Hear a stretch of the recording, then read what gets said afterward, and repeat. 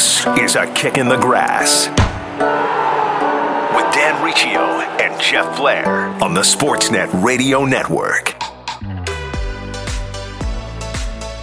Another edition of A Kick in the Grass. Dan Riccio and Jeff Blair. A fatigued edition, apparently. Follow us on Twitter at DanRiccio_ and at SNJeffBlair. DMs are open. Send us questions for the show to our inboxes. And if you're enjoying the show, hit that subscribe button on your preferred podcatcher. We do appreciate it. Leave a review while you're there as well. Our guest today, Sam Stejskal of The Athletic and former U.S. international Alexi Lalas will join us as well. A deep dive into the MLS season and the way forward for our league here in North America. Jeff, what's going on? Are you all electioned out? Oh yeah, I'm all electioned out. I really am. I was all electioned out probably on Tuesday night at about 11:30 when it became obvious this was going to go on and on. So it was. Yeah. I have to admit, thank God for football, because it was great to have a whole weekend's worth of distractions in the Bundesliga, the Prem, Serie A, and everything. So now we're into that. Now we're into that dreaded international break, and I just shake my head at the idea that teams are going to be playing friendlies and that this Nations League nonsense is still going to be going on in the middle of COVID-19 when teams are losing players for league matches because of COVID-19 protocols. I just shake my head. The idea you're going to move large groups of players from country to country. I think it's just the height of stupidity, to be honest.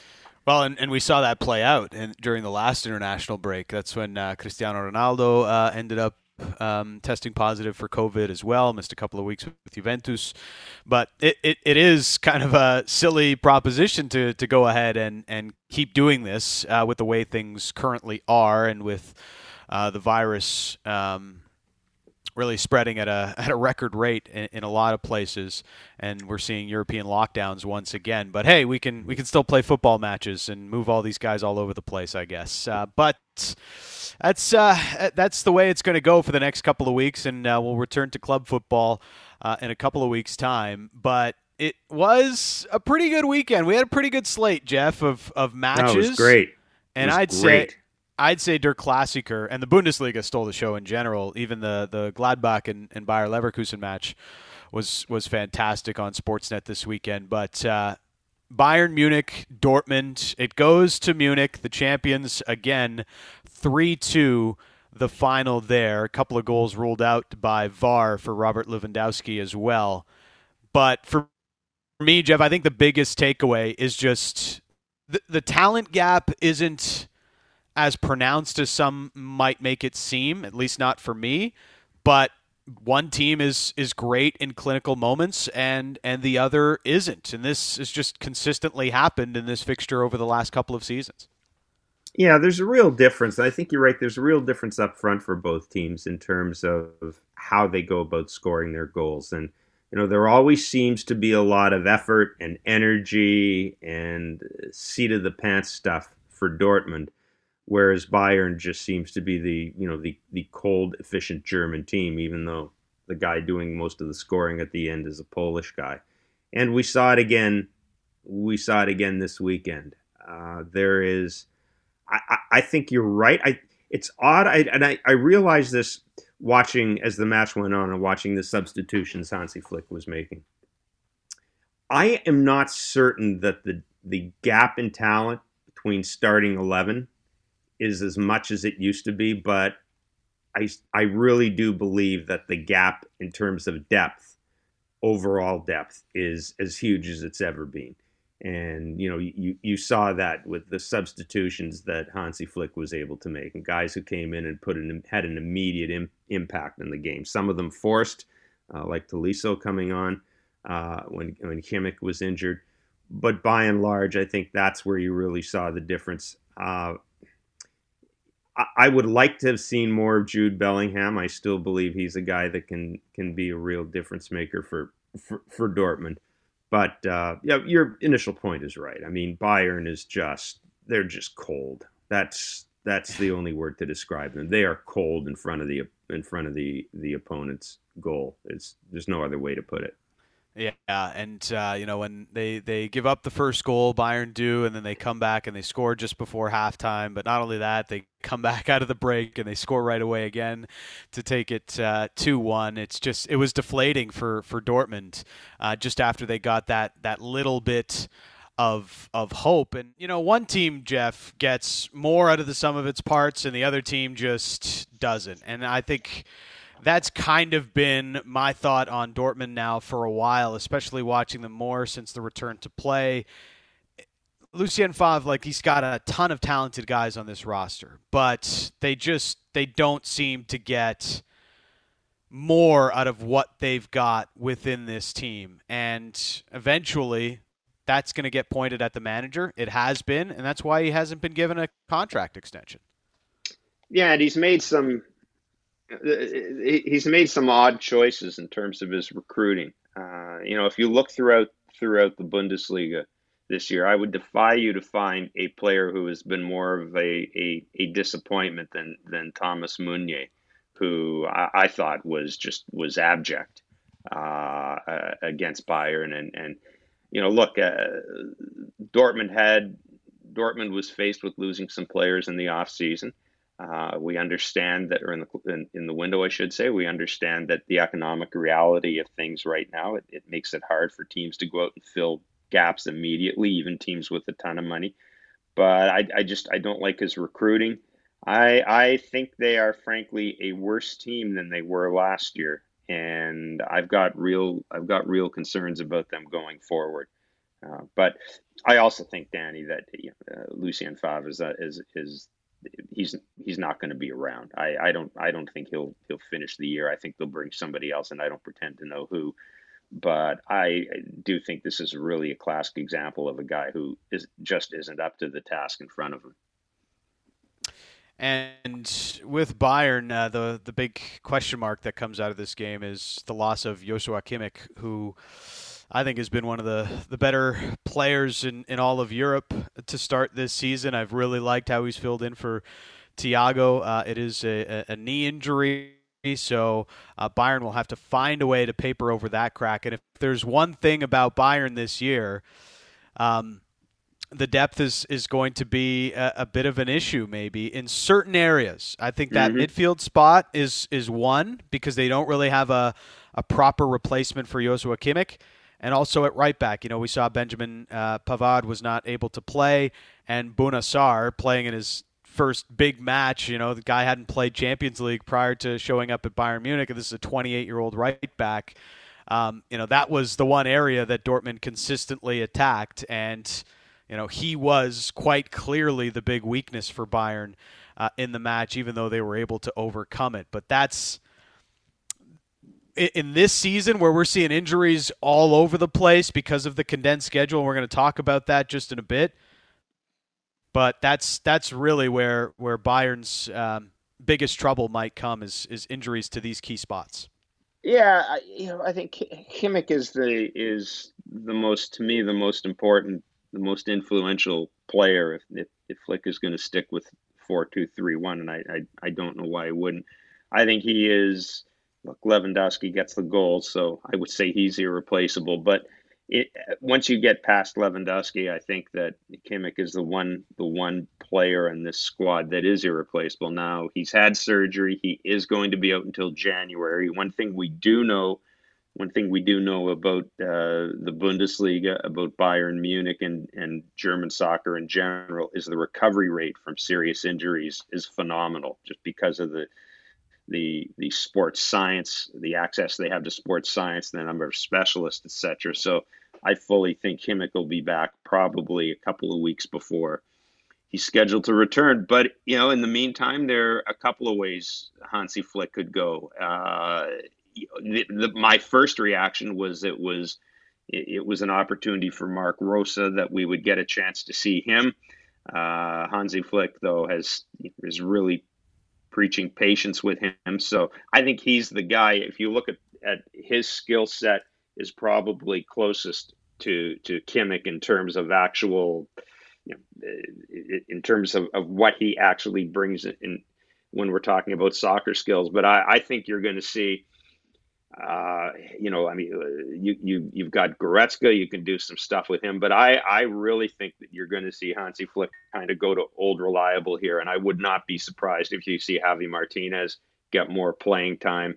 There's been talk about David Alaba moving into the midfield, and maybe Nicolas Sula as well.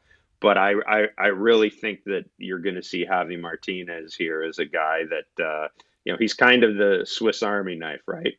For Hansi Flick. He's a guy you can put in, and that he's not going to make that big killing mistake for you in midfield. But let's say I think December 1st they play Atleti. Yep.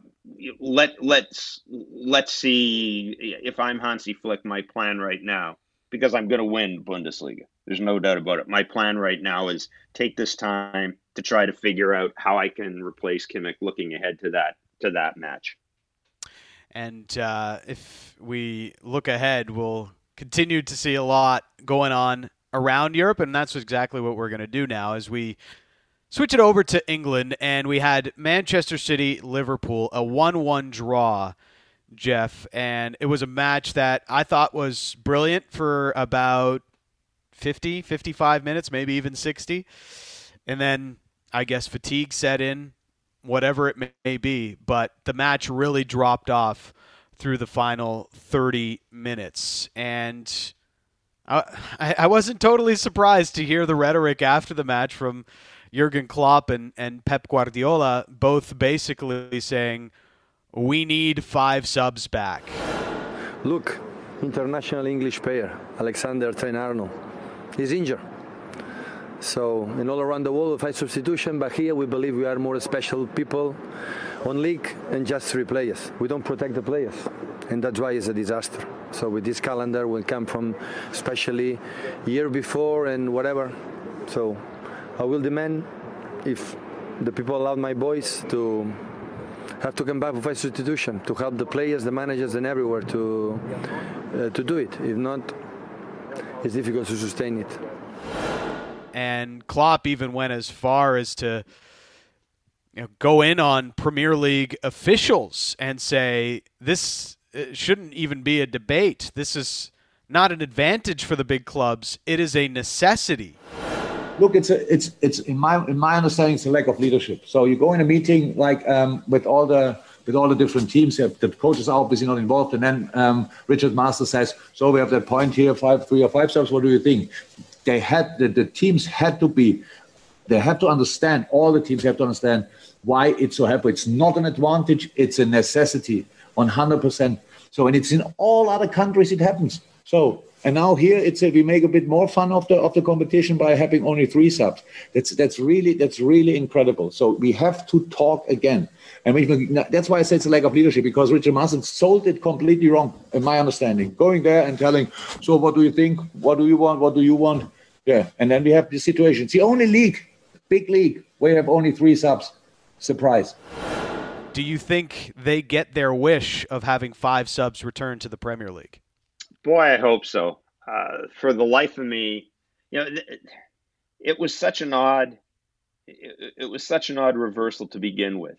The idea that you were going to allow 5 subs once soccer restarted, and then it was almost as if the Premiership decided, well, okay, in the in the 6-week break between the end of our season and the beginning of the next season, we don't have a vaccine for COVID. Nothing's been solved, but let's go back to 3 anyhow. Right? To me, it was, and I understand the smaller clubs pushed for it. Understandably, the smaller clubs are going to push. I mean, my God, if you're Burnley right now, you don't want 1 substitute. If if you're Burnley, you'd like to have a rule in place where you just have to play with the 11 you start with. But it was it's a classic example of what happens when you get a split between teams that have a realistic chance at playing in Europe and playing all those extra games, and teams that have players who are going to be playing international soccer, and then a bunch of teams below them that don't have a lot of internationals in their team and aren't going to be competing for Europa League or Champions League spots. And to me, it was a classic split, and I have a lot of concerns about it. I really do. You're always going to get injuries where guys collide and legs get broken and things like that. But it's the soft tissue injuries that really scare me. And I just think it's really short-sighted in the part of the Prem to have this rule in place. Well, and even when you see that it is back and has returned in every other major league in Europe except for the Prem, and I thought Klopp was smart about it too, to bring up the international scene and get the international federations on his side with this, because England's without Alexander-Arnold, and he even mentioned, looking ahead to the Euro next summer. Who knows how many guys are going to be healthy after all the games that they're playing? And if you're not realizing just how condensed the schedule is, usually Champions League group stage fixtures are bi-weekly. They're 2 weeks apart, whereas now they've just been piled all up on each other, and you have to win those games. You're not going to rotate your 11 as much, and it's just impossible for these coaches to manage all of this. And you're seeing a ton of injuries across all of Europe, not even just in the Prem where they only have the 3 sub rule. One thing about it, though, is if they don't change it, Jeff, I think it really does put the title not in question for Liverpool or anything. I still think they and Manchester City are the favorites, but it does make it a little bit more likely that we do see an unlikely champion like a Leicester, who's top of the table right now, Tottenham, who's had a really good start, because they don't have the Champions League to worry about in the same way that City and Liverpool do. Yeah, look, if you're Liverpool or Man City, and I think those are probably the two teams we can talk about here. What you really wanted to do is you wanted to get off to a fast start. You wanted to more or less secure your position in the Premier League, and then take a look at where you are in the Champions League. Worst case scenario for these clubs is we get into the new year and they're either not in first place or they're in first place with a 1 or 2 or 3 point difference. And now you're getting to a situation where you've got you've got to make a call. Do we try to win the title, the Premier League title, or do we take a run at Europe? And I think it's going to be interesting to see which team essentially throws in the towel first. And I don't pretend that it'll be obvious, but at some point, Liverpool and Man City, I really think if these injuries keep up, at some point they're going to have to look and say, okay, what's our realistic goal here?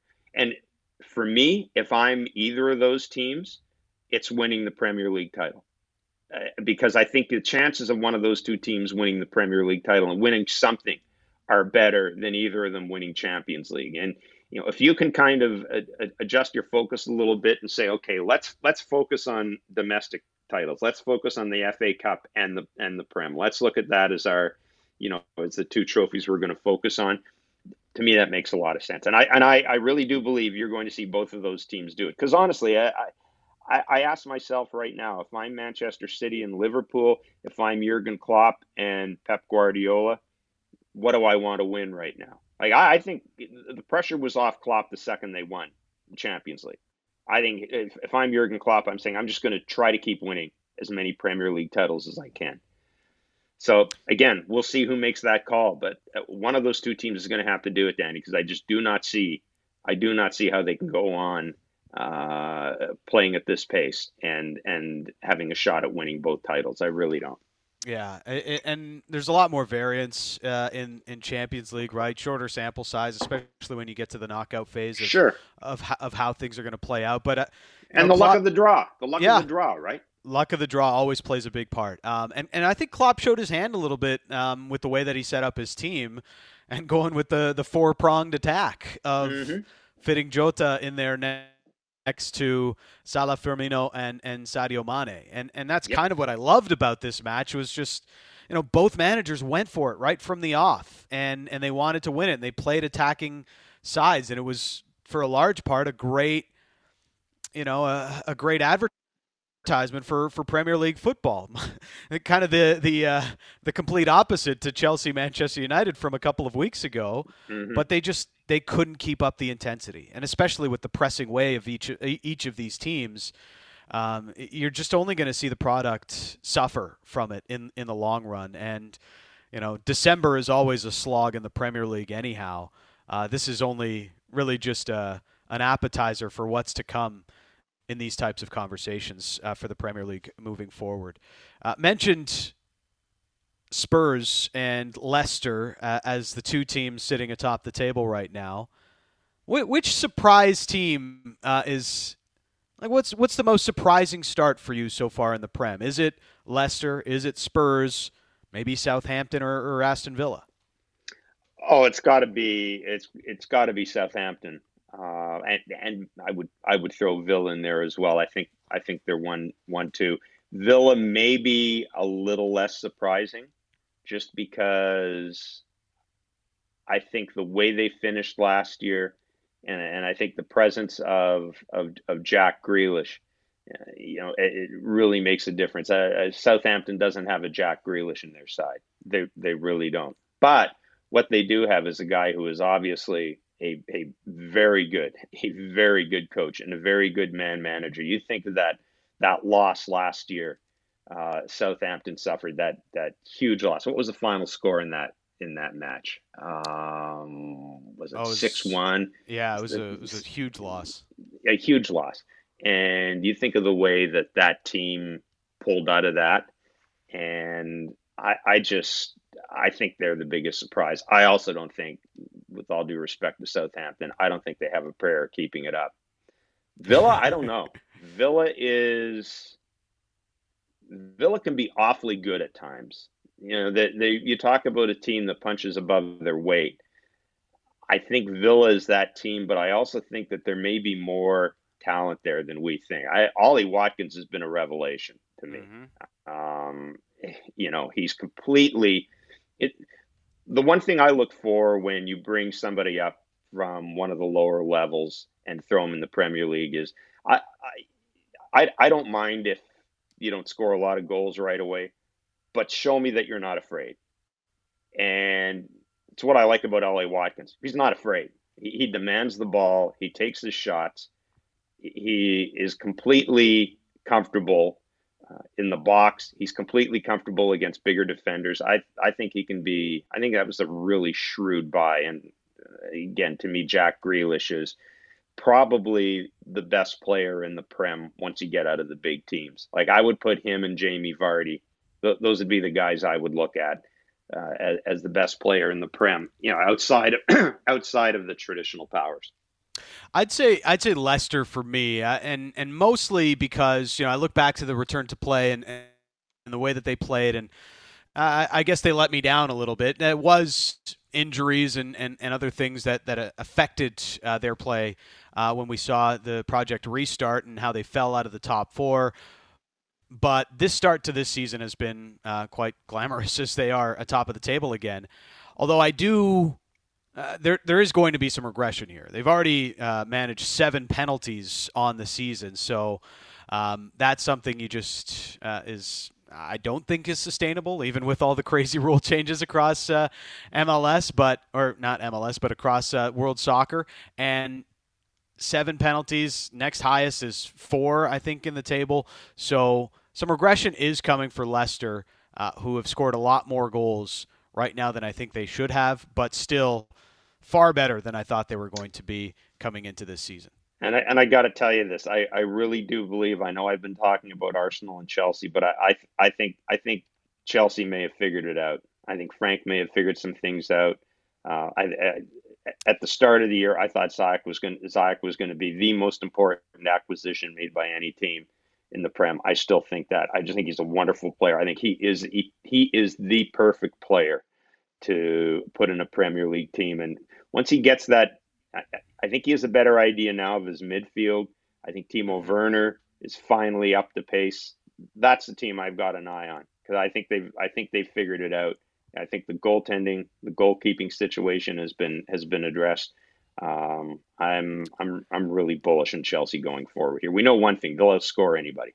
Yeah. And look, I know Kai Havertz has maybe not had the greatest of starts, but all their other big signings have really worked out well. Chilwell has been fantastic since he returned from injury, exactly what they've needed in defense. Thiago Silva's been better than I thought he would be, and Timo Werner and Ziyech have really been brilliant as well. So, yes, more to come in the next coming weeks, but of course, international break as of right now. And we've continued to see a lot of head-scratching decisions from video assistant referees and the ongoing handball problems, which are being now reviewed by the IFAB, but also offside. And that's where I want to start our next conversation with our first guest here today, and that is Alexi Lalas, former U.S. international. Thanks for this, Alexi. How are you?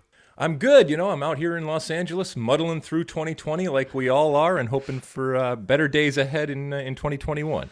Yeah, absolutely. I think we're all on the same page there. I noticed you've been stirring it up on Twitter a little bit. Dispute. I have felt a lot of the same uproar that much of soccer Twitter has with the way that VAR is canceling out what. I seems like a very good goal, maybe a millimeter offside, the pinky toe is offside, or whatever it may be. You're okay with it, or at least that's what I can gather. Let me know why. Yeah, I'm definitely okay with it. The VAR train has left the station, and I think the promise, if the promise was that everything was going to be perfect and every call was going to be correct and that everybody was going to agree, obviously it has fallen far from that. It is still oftentimes very subjective. There is still debate. I actually thought that the debate that I love about the game was going to go away. It was going to be much more black and white, and we were going to lose some of that gray area. That actually hasn't happened. I'm pleasantly surprised that has still remained in the things that we do. But when the argument, if the argument was that it was going to do that, then I think people are going to be disappointed. What we are doing is we are giving these human beings, with all of their history and baggage and bias, the opportunity to still make subjective calls at times, but to do it with a whole lot more information. And I want that. I mean, the call was the call out there was, let's try to get these calls right. And I think that we have gotten more right, but to your point, there is still consternation. Now, you can't be a little pregnant, so when people talk about, well, move the line here, you're just moving the line, and we're just going to argue about a line just in a different place when it comes to what's going on. And if your argument is, let's go back to the way it was before, the problem is that people like myself in the industry and in media and in broadcast in particular, the first thing we're going to do is we are going to show those pictures that show how wrong the referee crew, the league, and ultimately the sport is. And referees don't like to be shown up anymore. But there will be some tweaks going forward, without a doubt. And I can understand some of the consternation, but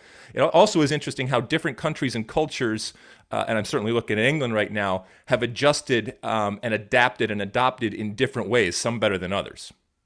Yeah, look, I'm with you completely on this, Alexi. First of all, you can't institute replay and then you can't put the genie back in the bottle. That just that does not happen. It's not going to happen in any sport.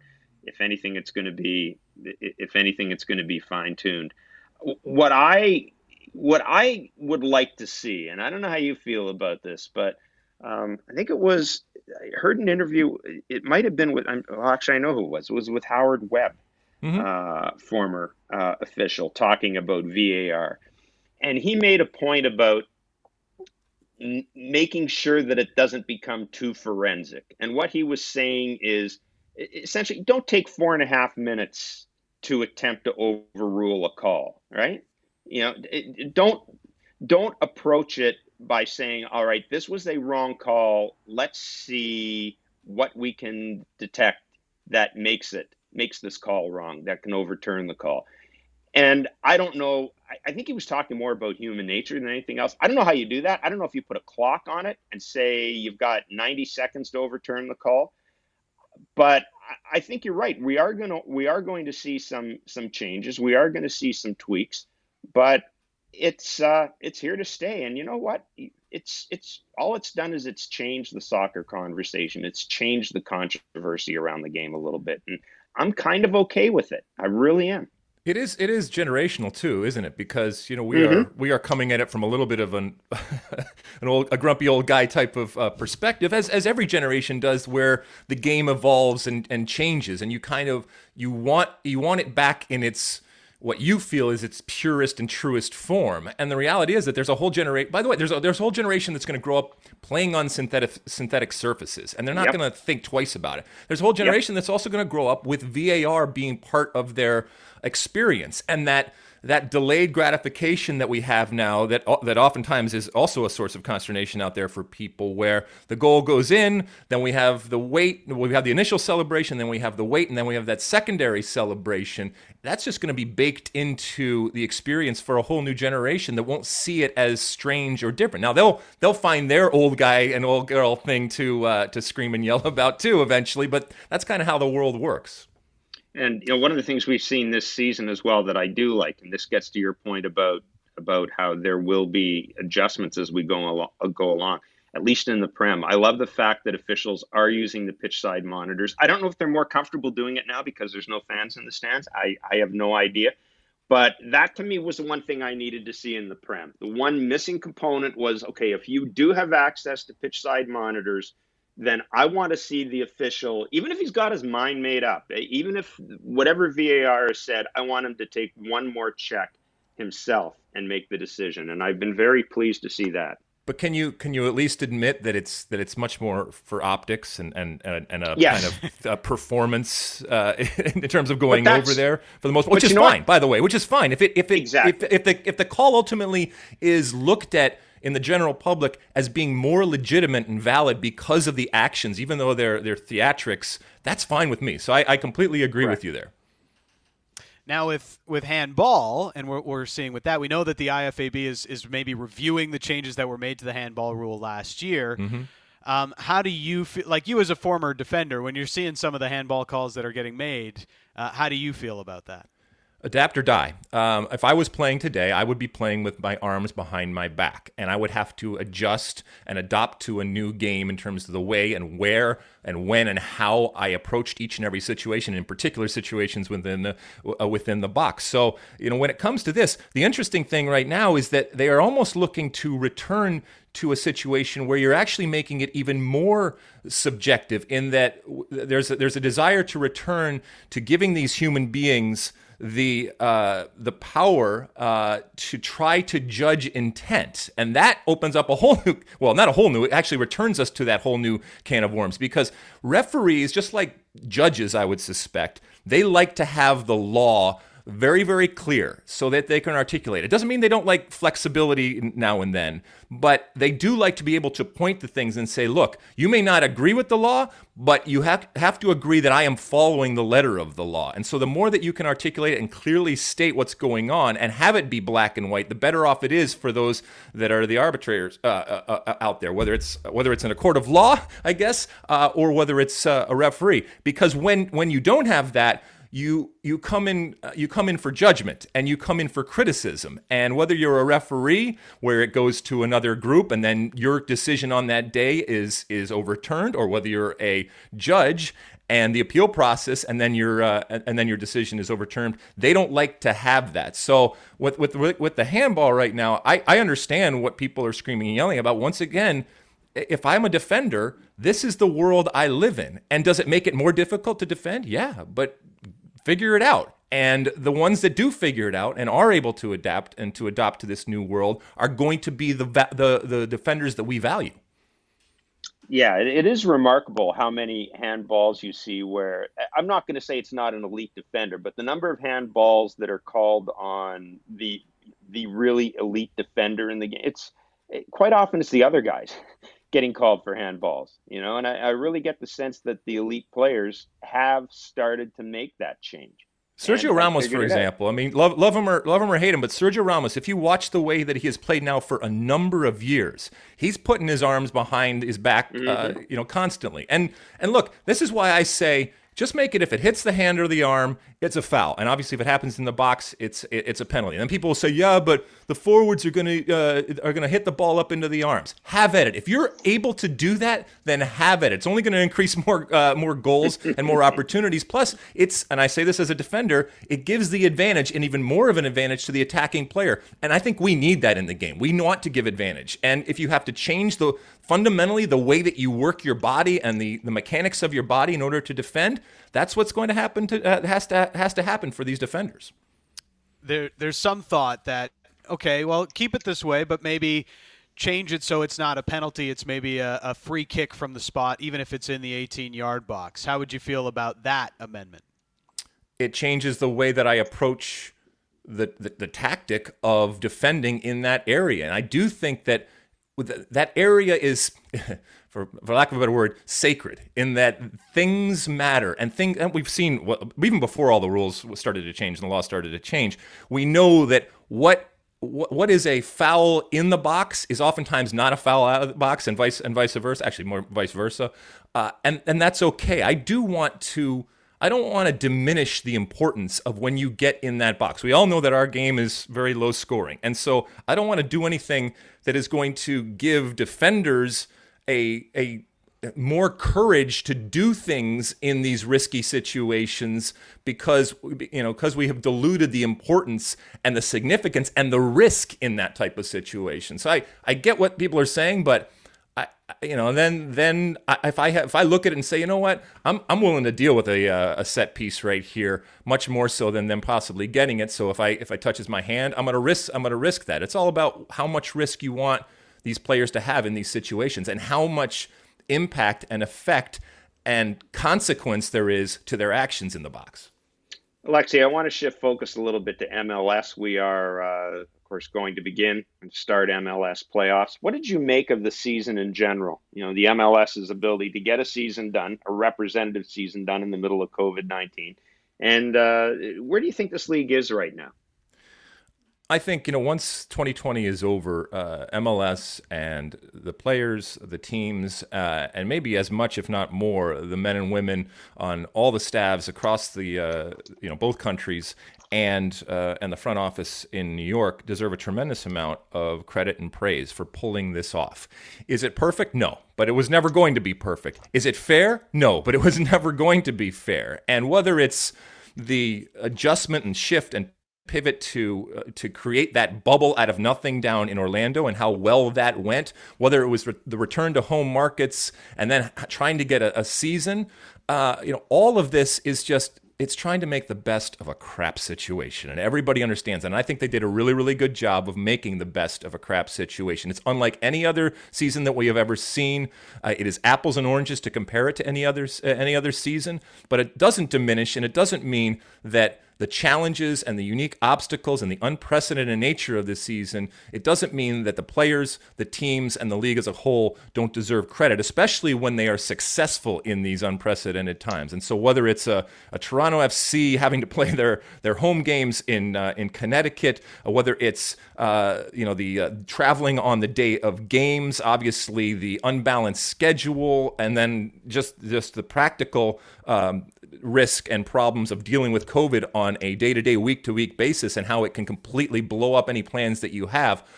It's just a credit. It's a credit to all the men and women out there who work very, very hard. So impressive, but also it is going to have a very big asterisk on it, and that's okay. That's not a bad thing. But I think I think we're being delusional if we're going to say that 2020 is like any other season that we have had when it comes to Major League Soccer.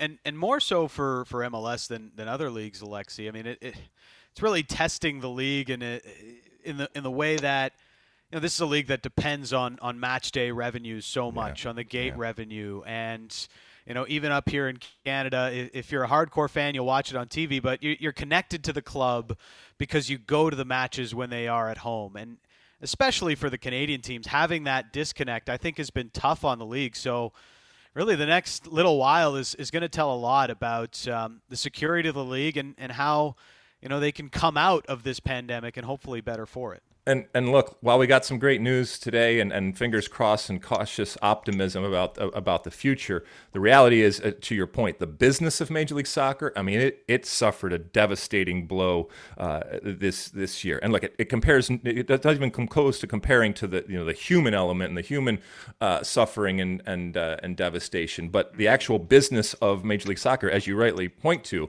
it's not about the TV contracts yet. Hopefully it is in the future, but that day of game experience and that budget reflecting that day of game experience is vital. It is the lifeblood of Major League Soccer, and this is the top of that pyramid. It just gets more and more difficult and more problematic when you go down the pyramid and lower levels when it comes to leagues and teams right now. And it's not going to stop because this has a cascading type of effect, and 2021 is going to be an effort to try to make up. But the reality is that both 2020 and 2021 are about. It's not about making money. It's about doing things to lose as little money as possible in a time where we know it's just very, very difficult given the realities of what the business is, as you mentioned, on that day of game type of revenue, whether it's tickets, marketing, sponsorship, concessions, parking, all of that different stuff that just went away for 2020. And who knows if it's going or when it's going to come back in 2021. I think it will come back, but who knows when? And you got a budget for that right now. So who knows what's going to happen next year? It's another international break. It doesn't mean much for the Canadian men's team because they've kind of gone into a witness protection program as a result of COVID-19.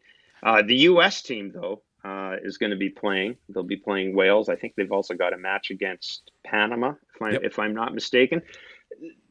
The U.S. has done something interesting here in that it seems as if they've decided, Greg Berhalter and the people running the U.S. program, Alexi, it seems that they've decided to use their European-based players in this window, leave the MLS guys here to, get ready for the playoffs, play the playoffs and everything. And I was looking at the U.S. men's roster of their European-based players. We're all excited in Canada about Alphonso Davies, even though he's hurt, Jonathan David. Alexi, that's a really good U.S. squad. It's young, and they've got a lot of really good players. It's so interesting because it wasn't, but a few years ago, I would argue it was the lowest point for the U.S. men's national team and the darkest and obviously the most epic type of failure, not making the 2018 World Cup. And that was 2017. And so now 3 years later, I could argue that this is the most optimistic and bright and excited that the United States soccer community has ever been about the U.S. men's national team, because you rightly point to it's not just the players. We've had players playing in Europe for years and years and years. It's more importantly the leagues which they're playing in, and even more importantly than that, the teams on which they are. And so if we're going to throw out a team right now, and we can say that we have players playing at Chelsea, Barcelona, Juventus, Dortmund, RB Leipzig, and the list goes on, and obviously down, but those are the major types of points right there. And they're all young, they're all getting time on the field. That's by the way, Man City with Zach Steffen. I know he's not starting, but he's the number 2 there. So yeah, this is for the American soccer community right now, this is kind of something that they have hoped and prayed would arrive. Now it's still all on paper, and we don't know ultimately what it's going to look like from a national team perspective, but you're certainly hedging your bets. And this is a fun time for Greg Berhalter because he has so many different players right now at his disposal that are quality, that are talented. But the other part of it is, like you mentioned, 2020's lost. There was basically the last time this team got together was at the beginning of the year. So all of that time and games and experience and assessment is out the window. And it's no different for a lot of teams. So we're gonna see this week what this team looks like. And yes, like you mentioned, the MLS players aren't going to be involved, but this is going to be a fun way to kind of see what are these players, not on paper, what do they actually look like when they are in the situation with the national team, and to see if Greg Berhalter alters his thinking anyway. Because remember, guys, he came in with a kind of robust and big and progressive and romantic type of way, and one like we haven't seen before, trying to implement that. And even in normal times, you don't got a lot of time. And certainly right now, Greg Berhalter has lost a lot of time in 2020. And we'll see if he becomes more pragmatic and realistic about what he wants to do with this team. A huge 12 months upcoming internationally, both for the U.S. and, of course, Canada, as World Cup qualifying to begin in 2021. Alexi, really appreciate your thoughts and your insights. All the best. Stay safe. Stay healthy. Right back at you guys. Good things ahead on and off the soccer field for everybody. Yeah, I think so. Thanks, Alexi. Stay safe. You got it. Follow him on Twitter by his name, Alexi Lalas, and also check out the State of the Union pod on Apple Podcasts and wherever you get your podcasts. It is Dan Riccio and Jeff Blair. We'll continue this talk about Major League Soccer, how they've managed the pandemic, and the way forward for the league, and just how much the loss of revenues will affect strategies for teams moving forward. It is A Kick in the Grass on the Sportsnet Radio Network.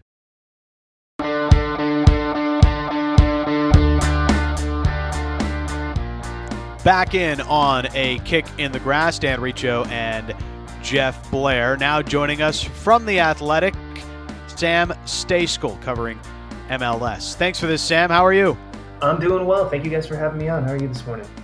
We're pretty good. Getting ready for MLS Cup playoffs. Should be a few more snow bowls like the one we saw with Real Salt Lake yesterday, but it's been quite the MLS season. Just now that it's kind of in the books, at least the regular season, how would you assess Major League Soccer and how they did managing this through the pandemic?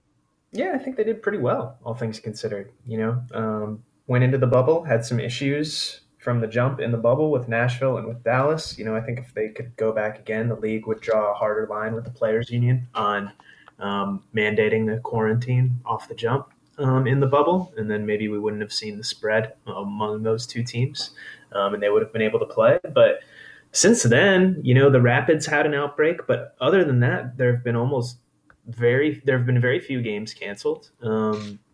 Working, as you guys well know, with the 3 Canadian teams and setting them up in the United States for extended periods of time so they can play their matches. I think it's pretty remarkable that they got the season, even though it was shortened, that they got 23 regular season games in for all the teams. I think looking back, they should be proud, and they have a lot to be proud of. The other thing MLS managed to get as well was a new CBA, sort of just out of the ashes of this, if you want to call it that. Yeah.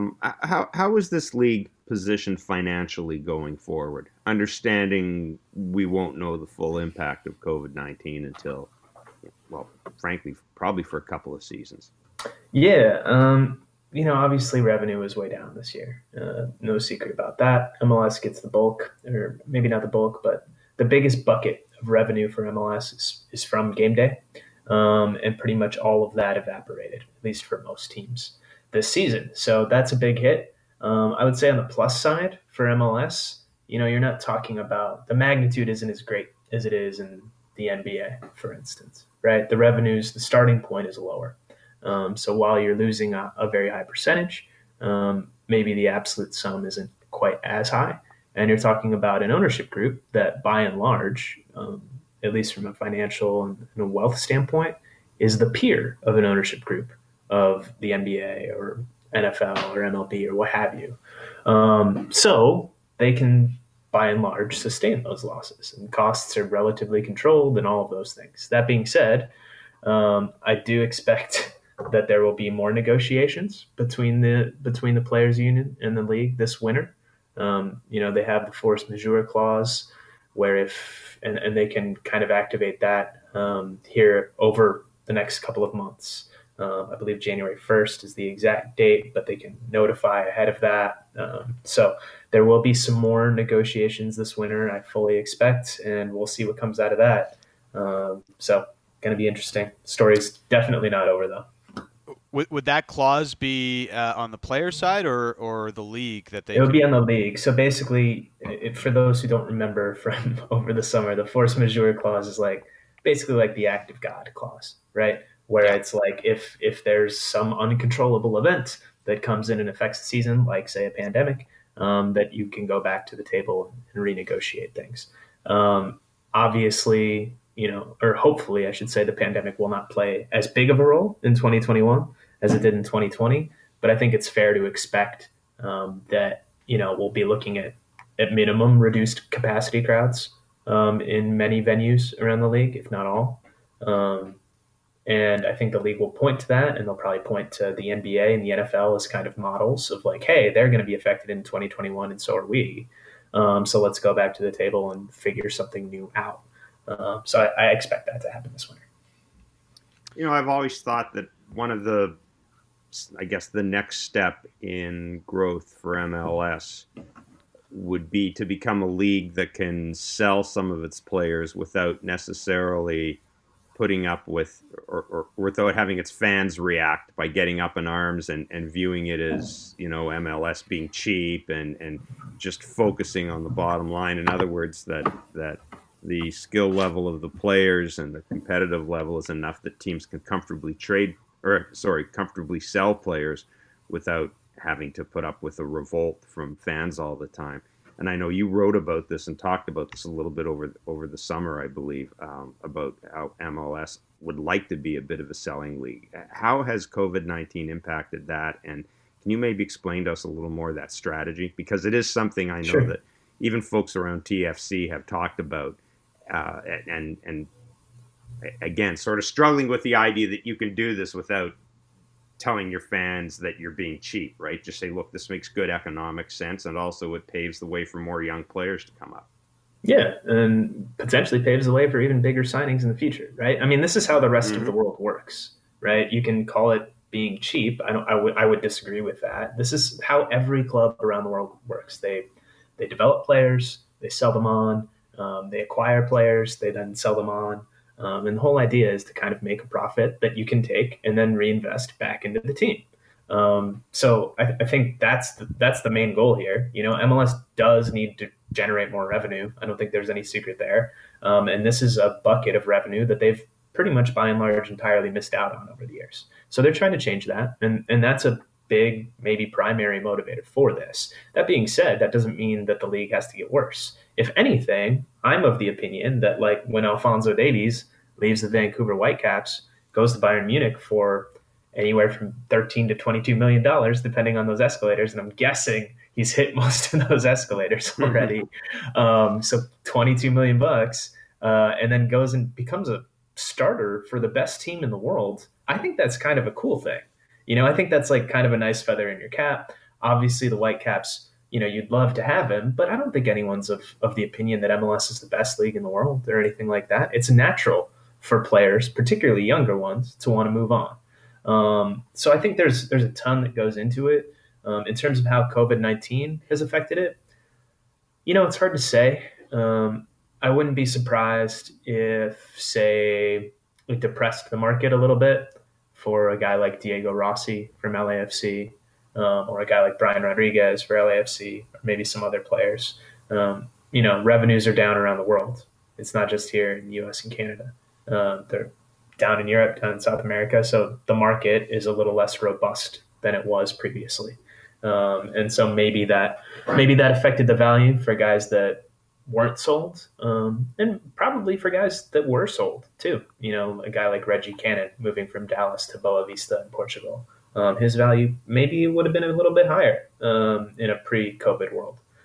So I think a slight decrease, but I think teams are still European teams are still looking to MLS kind of increasingly these days than they have been in the past for players. And do you think for MLS teams acquiring, we've seen them go to South America quite a bit. Are we going to see that, or just transfer funds not quite there to make those kind of purchases that convince a highly touted South American player like, yeah, I'm going to choose MLS before going to Europe? I think we'll continue to see it. I mean, we saw some of it already, right? Like Minnesota brought in Bebelo Reynoso for a lot of money this summer, right? After COVID hit. So I think we'll continue to see that, particularly with this young transfer fund that is expected to come online next season, which will basically allow teams 3 spots to go out and spend whatever they want on transfer fees for under 22 players, as long as they stay under a certain salary threshold.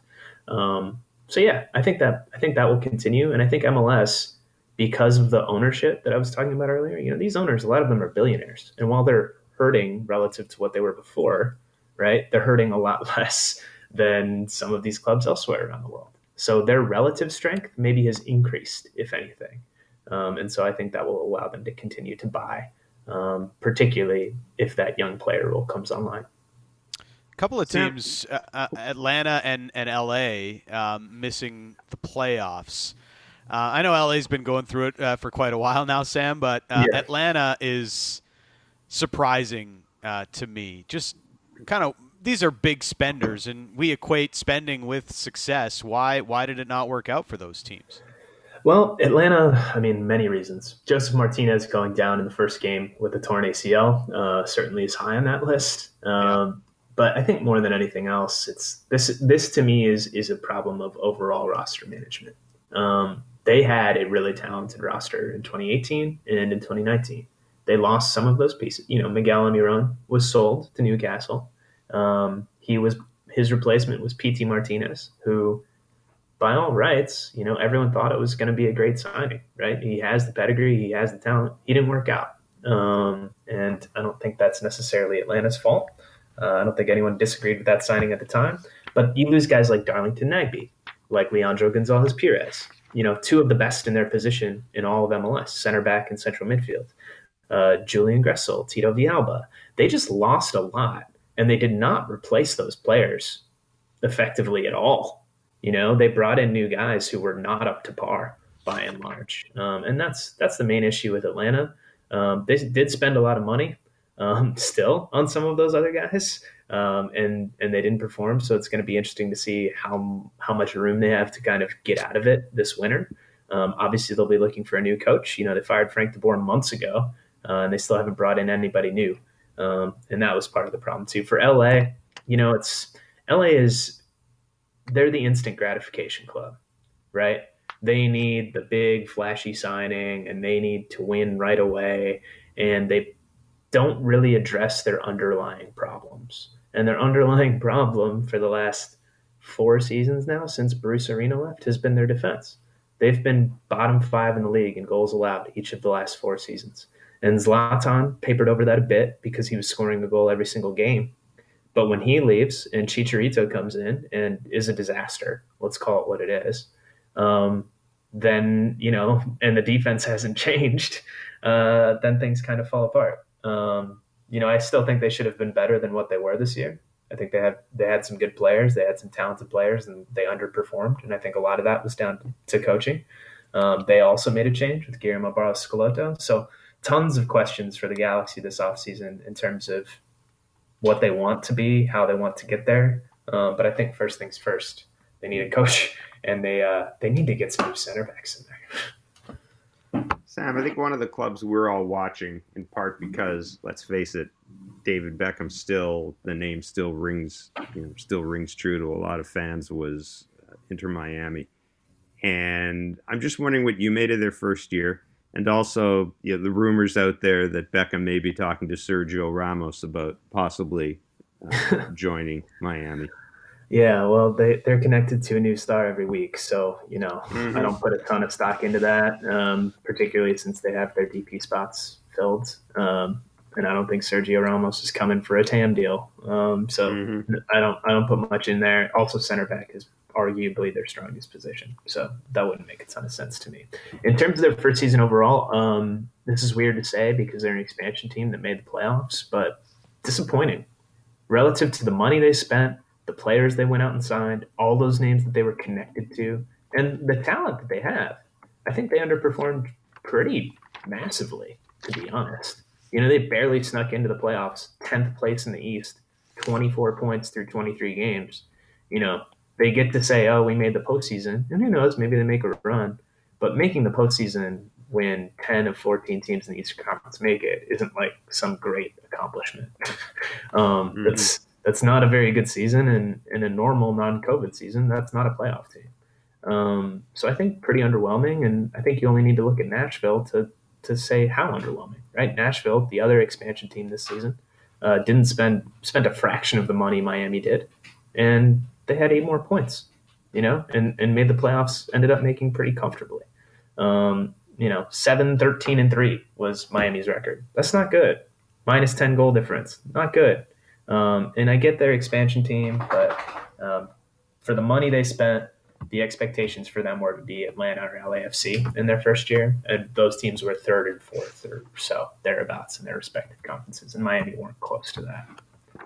I know it was expanded playoffs, Sam, for the pandemic season here that we've had.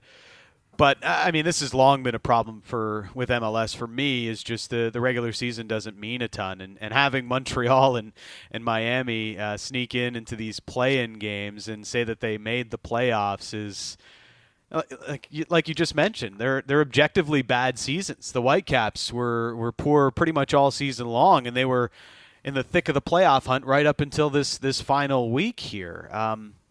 Does MLS have to do something about its playoff system to make its regular season matter more? No, I don't think so. And you can argue that this expanded playoff system makes the regular season matter more than it would otherwise, right? Because you have all these teams playing for something on the final day, right? Whereas if, you take 4 teams or 6 teams from each conference, then a lot more clubs are not going to play for anything for the last month of the season. I get where you're coming from, though. I think what needs to change is how we judge these teams, right? Making the playoffs does not equal success in MLS. Too many teams make it, 18 of 26 teams make it this year.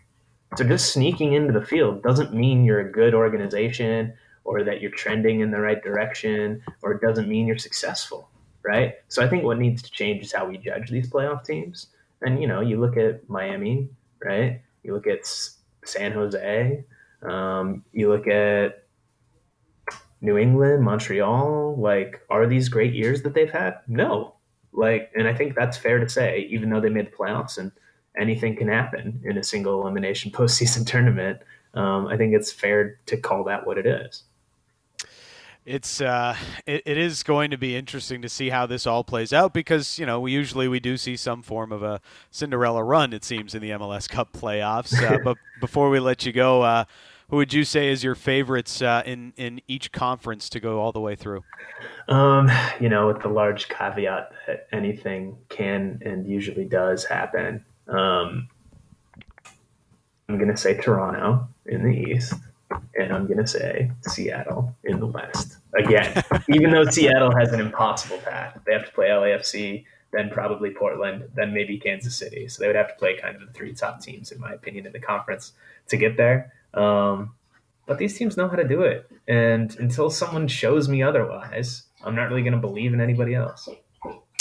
It's crazy that TFC and Seattle have become, Lakers Celtics from the NBA, but that's just the way that it's turned out. Sam, we always appreciate your time here on the show. Thank you for this today.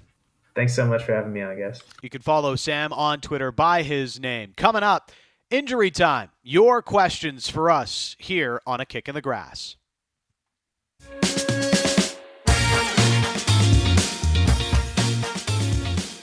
Finn 2020 with 87 points, tops of the league this week in our Premier League fantasy for A Kick in the Grass. 'Twas an absolute masterclass from manager Joseph Hefford to captain Harry Kane, and also fit Mo Salah, Jack Grealish, and star of the match day Bruno Fernandes into his 11. Just brilliant. To join A Kick in the Grass Fantasy Premier League, head to PremierLeague.com, open the Fantasy tab, and join with the code PPIBD6.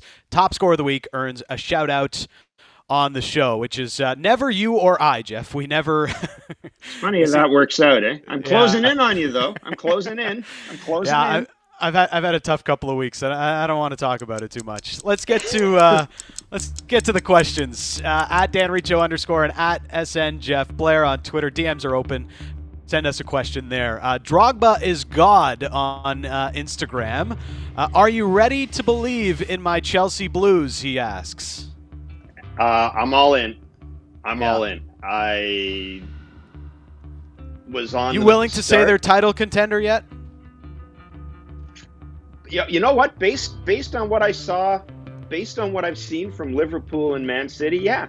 Yes, I think, first of all, I think there's about 8 title contenders given the way the table is right now. But yeah, I think after watching Arsenal and paying attention to Manchester United, yeah, I think Chelsea's all in. I think Frank is in the process of figuring out his balance. He's got a lot of depth in the midfield. I think once he finds out it's okay to not play every one of those guys, they're going to be fine. But I mean, every major ad they've made has worked out with the exception of Havertz. And I think Mendy that's the issue they needed addressing. And that way, it was smart. They appear to like playing in front of him. He can still go walkabout every now and then, but I think it's obvious the team has way more faith in him than they did in Kepa. And I just think Ben Chilwell and Ziyech are huge acquisitions. There's a lot of focus on Timo Werner. He's going to get his goals, but my goodness, Chilwell and Ziyech are a handful. And I don't think there are too many teams. I don't think there are too many teams in the Premier League right now that could handle Chelsea when Chelsea's in full flight, and that includes Liverpool and Man City, especially if Liverpool's without Trent Alexander-Arnold for a period of time. Mario on Twitter: who should sign Agüero if he becomes a free agent in the summer? This is an interesting one, Jeff. He's allowed to talk to teams on January 1st, and you know what? I don't know if they should sign him, but he'd be a great fit at Inter Milan with the rest of their cast of characters that are just a little bit past it, but got the big name value. And Antonio Conte seems to love those guys, like he's still living in 2015 or something. I don't know, but Kun Agüero at Inter Milan would fit right in. I'm gonna go a little different than that. I would like to see him go to Barca. Wow. Look, they're in a world of hurt. They're not going to have Fati for what? 4 months. 4 months. I understand that we're talking about next season as well. That to me is the type of signing that Barca needs, and I just cannot believe that Barca will let back-to-back seasons stand. I really don't, and I can see him going. I can see him going to Spain. I think he'd be really good on Barca. Kind of a Barca that's a little more settled.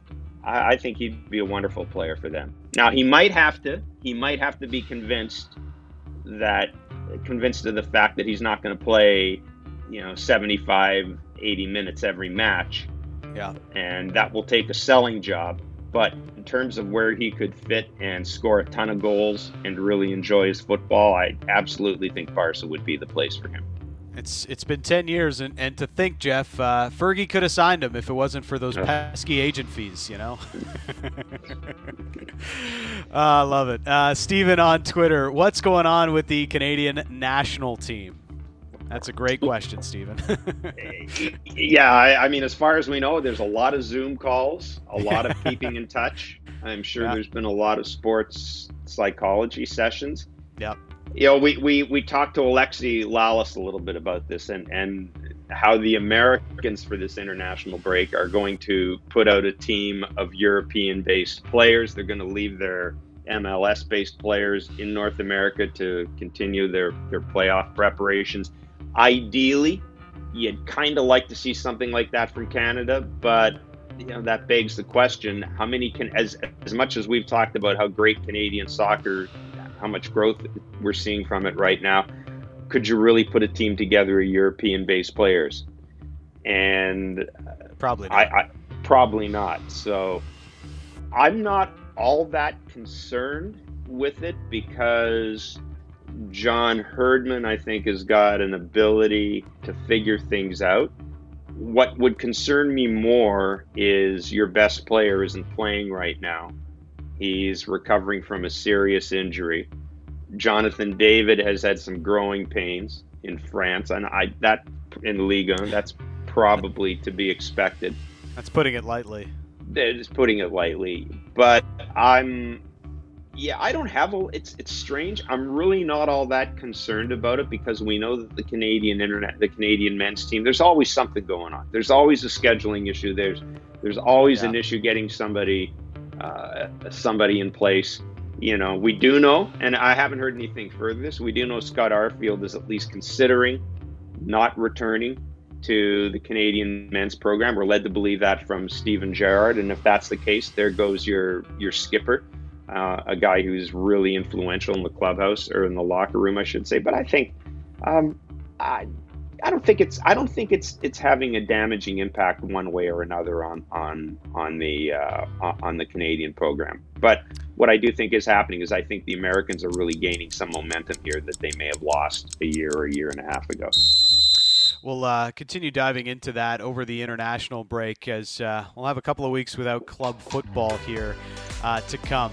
For Jeff Blair and producer Canberra, I'm Dan Riccio. Thanks for listening in on another edition of A Kick in the Grass.